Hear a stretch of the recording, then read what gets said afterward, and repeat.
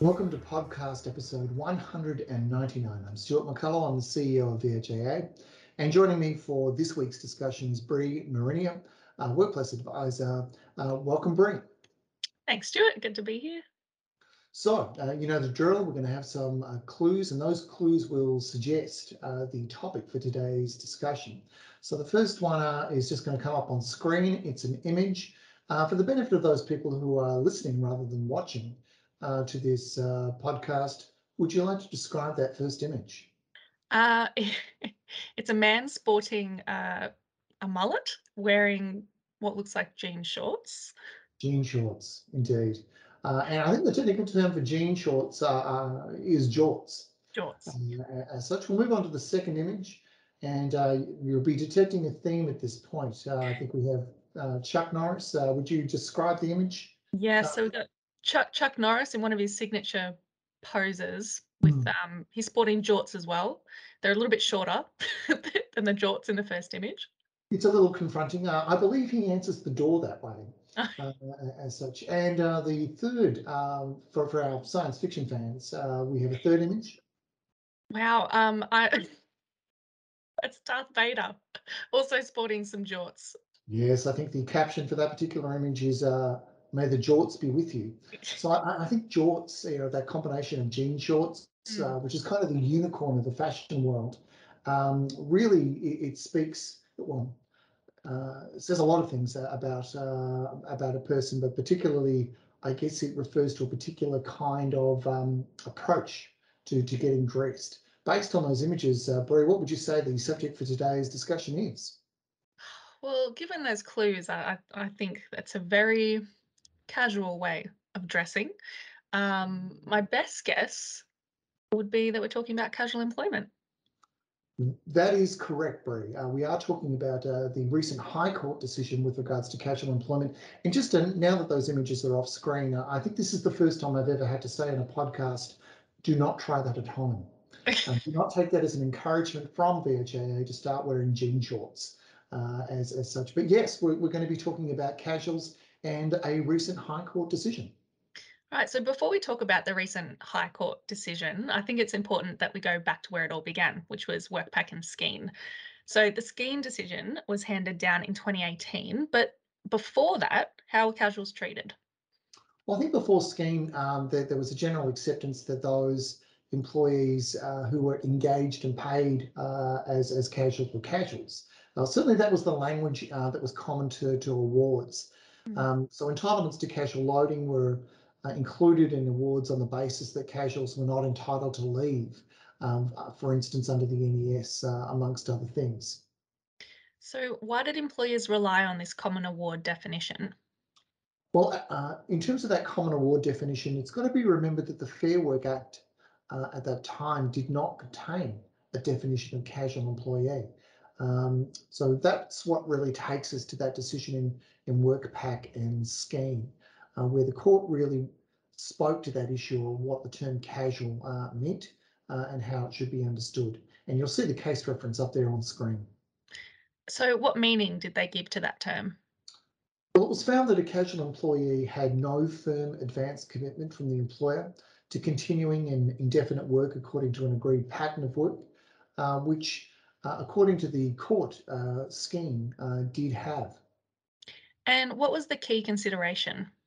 So the federal court found that when determining whether or not an employee was a casual, and in turn whether they were entitled to leave benefits under the national employment standards, the entirety of the employment relationship should be considered, including post-contractual conduct. Why was this decision so controversial, as people said? Yeah, look, controversial for some. So I know it got a lot of attention at the time, but that sort of idea of looking at the whole of the relationship was not new. So the main takeaway for employers was that the characterization of a given employment relationship could change over time. And although the written terms of the enterprise agreement and employment contracts and scheme made it clear that the employment was casual, other factors were given greater weight and the relationship was ultimately held not to be casual employment. So, in other words, the mode of employment is based on what is in practice, not just the words in the contract.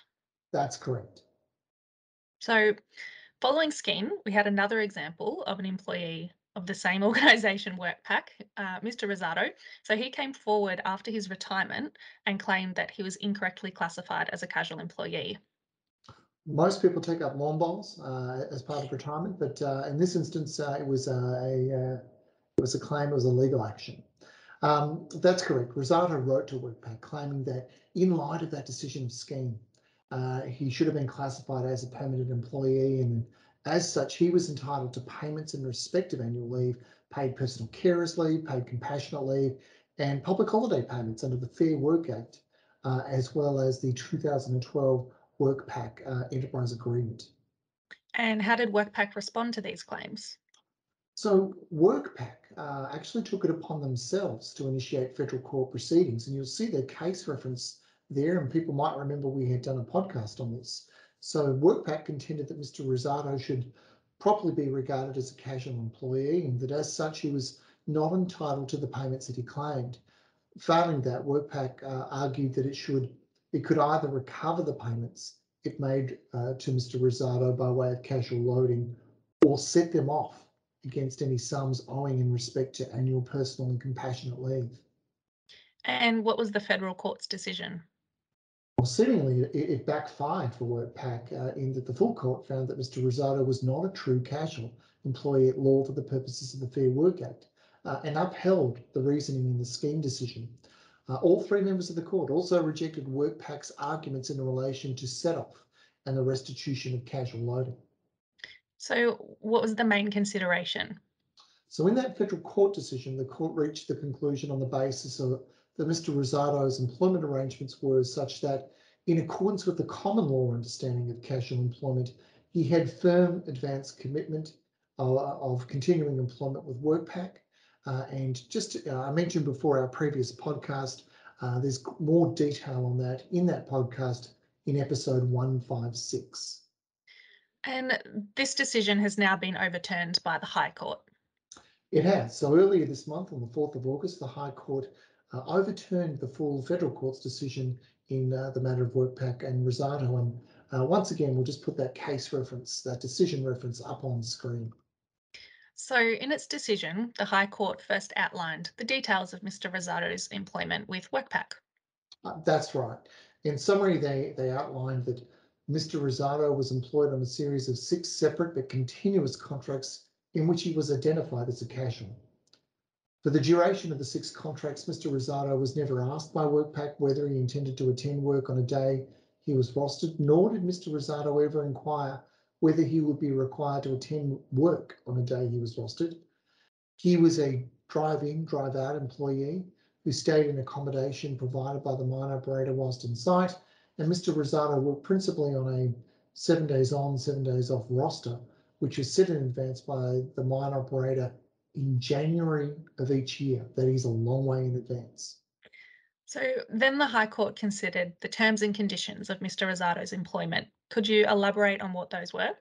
Yeah, so Mr. Rosado's employment was governed by a set of general conditions, the enterprise agreement, and 6 individual contracts of casual engagement. The main terms were as follows. The employment was on an assignment by assignment basis, with each assignment representing a discrete period of employment on a casual or maximum term hourly basis. The employee could accept or reject that assignment, the offer of an assignment. On completion of an assignment, whether satisfactory or otherwise, WorkPac was under no obligation to offer any further assignments. The period of an assignment could be varied or terminated by WorkPac or by WorkPac's client on 1 hour's notice. Each of the 3 contracts contained some reference to casual loading, and there was a schedule to the contracts that contained a breakdown of the casual loading. For example, 11% was paid for annual leave, 5% for personal leave, etc. And what was the High Court's decision? So the first thing to note about the High Court's decision, it was unanimous, and it upheld WorkPac's appeal, finding that the full federal court erred in its finding that Mr. Rosado was other than a casual employee under the Fair Work Act and the applicable enterprise agreement. So the High Court held that Mr. Rosado was properly characterised as a casual employee and therefore not entitled to paid leave while engaged on consecutive casual contracts with pre-programmed work well in advance. Members may recall from episode 185 that since the Rosado decision of the Federal Court, a new definition of casual employee has been inserted into the Fair Work Act. Did the High Court take this into account at all? Yeah, so you're right about that. There has been a change to the Fair Work Act. Recent amending legislation has created a statutory definition of a casual employee. But in this case, the amending legislation didn't apply to Mr. Rosato. So the new provisions of the Fair Work Act expressly exclude from um, its application employees whom the courts had made a binding decision before the commencement of that amending legislation. So it was cut out on the basis of time. So, what was the issue to be determined? Well, both parties and the High Court accepted that casual employees are those with no firm advance commitment of ongoing work, which is consistent with the full federal court in scheme. So the questions before the court were, when does such a commitment arise? And in Mr. Rosato's circumstances, did such a commitment exist? So, having determined the meaning of casual employment, what did the High Court say about the fixed rosters that were set in advance? Yeah, so interestingly, the High Court expressed the view that the fact Mr. Rosato's working hours were fixed by rosters was of limited significance, and that the full court the full federal court had said, placed inordinate emphasis on this facet of of Mr. Rosato's employment. So the fact that Mr. Rosato worked in accordance with an established shift structure, fixed long in advance by rosters, some cases up to 12 months in advance, did not establish a commitment to ongoing employment relationship beyond the completion of each assignment. So, the full federal court emphasised the regular and systematic nature of Mr. Rosato's employment. What did the High Court say about the shift structure itself? Yeah, so once again, the High Court rejected this part of the full federal court's decision, stating that the full federal court erred in attributing to the systematic nature of Mr. Rosato's work a significance that was critical to the court's ultimate characterisation of Mr. Rosato's employment. The High Court concluded that what was absent was a firm advance commitment to continuing work beyond the completion of the particular assignment. So whilst Mr. Rosato might fairly be said to have had over time a reasonable expectation of continuing employment on a regular and systematic basis, that did not establish a commitment between the parties to an ongoing working relationship after each assignment was completed. So basically, just because a casual employee works on a regular and systematic basis, this doesn't necessarily mean they're incorrectly classified. Yeah, so I mean, I think it's worth sounding a note of caution with regards to this because people should be mindful of the definitions and enterprise agreements about what a casual is, as well as so it's distinct from part-time or full-time, and also bear in mind that we have casual conversion provisions. But in terms of this decision, the High Court did speak at length about those qualities being compatible with the notion of casual employment in the Act, and for a really interesting reason. Sort of referring to long-term casuals having an entitlement to parental leave and requesting flexible work arrangements and protections from unfair dismissal, which is really indicative of the way that casual employment conceptually has evolved over time. Mm. And did they consider post-contractual conduct like Skeen and Rosado? No, they didn't. So they said the full federal court in Skeen and Rosado erred in considering the entirety of the employment relationship beyond what was written in the contracts. They said by referring to the conduct of the parties to the employment relationship and the real substance, practical reality and true nature of the relationship was really straying from the orthodox path. So, what's the ultimate decider of whether an employee is to be considered a true casual? Yes, the High Court made it clear that where parties commit the terms of their employment relationship to a written contract, and subsequently adhere to the agreed terms, the requisite firm advance commitment must be found in the binding contractual obligations of the parties and not the the conduct outside of the contract. It's really giving primacy to the contract. And in Rosado's case, the emphasis was on the contractual arrangements. Absolutely. So the court held that the contractual arrangements between WorkPac and Rosado did not include a mutual commitment to an ongoing working relationship after the completion of each assignment. In fact, the High Court found that the terms of Mr. Rosato's contracts were inconsistent with the finding of a commitment to ongoing work, as WorkPac held no obligation to offer another assignment after the last one. And what did the High Court find in relation to the casual loading being set off against any entitlements owed? Well, given the High Court's findings that Mr. Rosato was indeed a casual employee, it was considered unnecessary to consider whether WorkPac was entitled to set off the casual loading paid to Mr. Rosato against any paid leave entitlements he would have been due if he was found to be a permanent employee. It simply didn't get to that point. But has this position been clarified by legislation? Yeah, it has. So the same amendments that inserted a definition of a casual employee also put in provisions about double dipping. If an employer can show with sufficient clarity that an employee has been paid casual loading but is subsequently found to be entitled to national employment standards, the court can reduce the amount owing to as far as but not beyond zero. But members should also recall amongst that suite of changes are also the changes about offering ongoing employment to some casual employees and the requirement for an assessment, which we cover off in that previous podcast.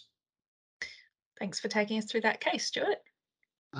That's no trouble at all, Bree. And I think this is probably the first time where we've had this is a sequel to earlier podcasts. So certainly encourage members to have a look at the earlier podcasts. But again, worth bearing in mind that yes, that the ground is shifting with regards to casual employment, but still to ensure that people are looking at those definitions and also considering those conversion terms so that people who can be ongoing are ongoing. But thank you for the opportunity, Bree. You're welcome. Thanks, Stuart.